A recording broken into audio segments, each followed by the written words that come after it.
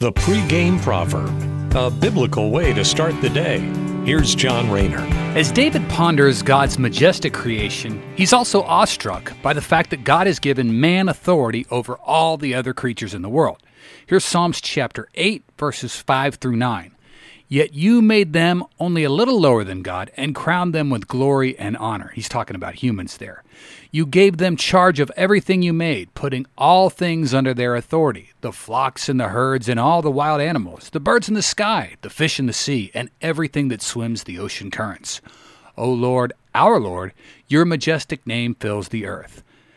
Man rules over all the animals. God gave us these different creations so that we can sustain our species by eating them to stay alive. Something we kind of take for granted because food is just always available. But had God not created cattle or chicken for us to eat, we'd likely not be here today. God thinks of everything, and as the word says, his majestic name fills the earth through all his creations, from something as basic as a pebble to the complexities of the human anatomy.